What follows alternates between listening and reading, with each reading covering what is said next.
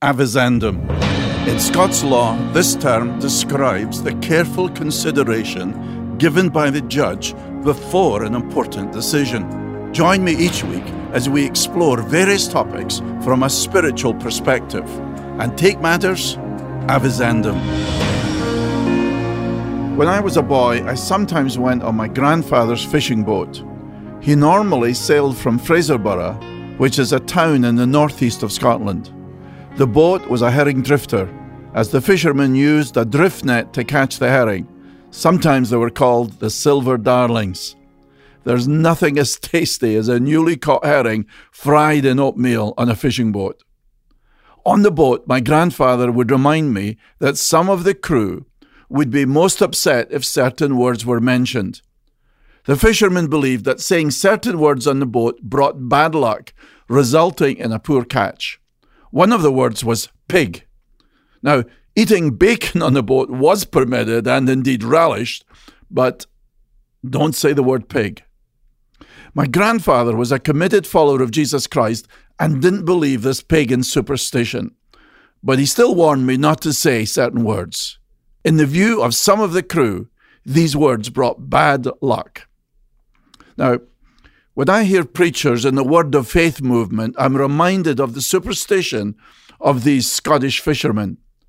In the positive confession movement, people are encouraged to write their own tickets with God.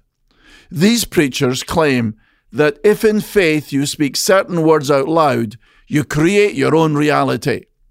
I heard one of these preachers saying there was no need to get the flu shot. Just claim, I'm not going to get the flu. Name it and claim it. To proclaim the words out loud, create your own reality. Now, this is a false theology. Another prominent leader of this movement claimed to have blown away the COVID-19 virus. His failure is obvious.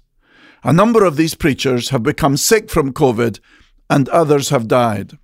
So much for positive confession and the Word of Faith movement. In Paul's letter to the Romans, the frequent references to believe and faith are striking. Paul is not writing about using some magical words in a certain way, but to have faith in Jesus Christ. Saving faith relies totally on who our Lord Jesus is and what he has accomplished. For all have sinned and fall short of the glory of God, and are justified by his grace as a gift through the redemption that is in Christ Jesus, whom God put forward as a propitiation by his blood to be received by faith.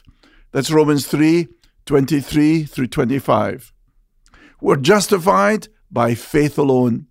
The good news of Jesus Christ, the gospel, is not saying certain words of faith in order to create your own reality and indulge your selfish desires. Rather, faith looks away from what we do and looks entirely to our Lord Jesus Christ.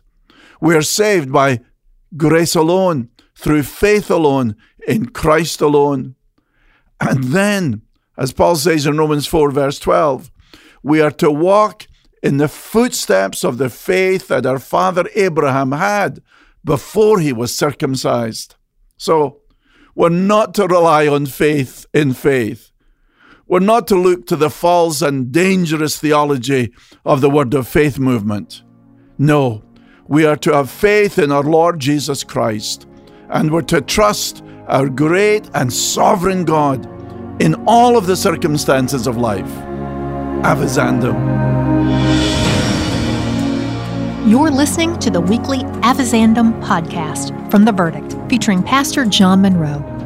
John is senior pastor at Calvary Church in Charlotte, North Carolina. Listen to John's daily program, The Verdict, on broadcast radio or major podcast platforms. For more information about The Verdict Ministry, visit us online at calvarychurch.com/theverdict.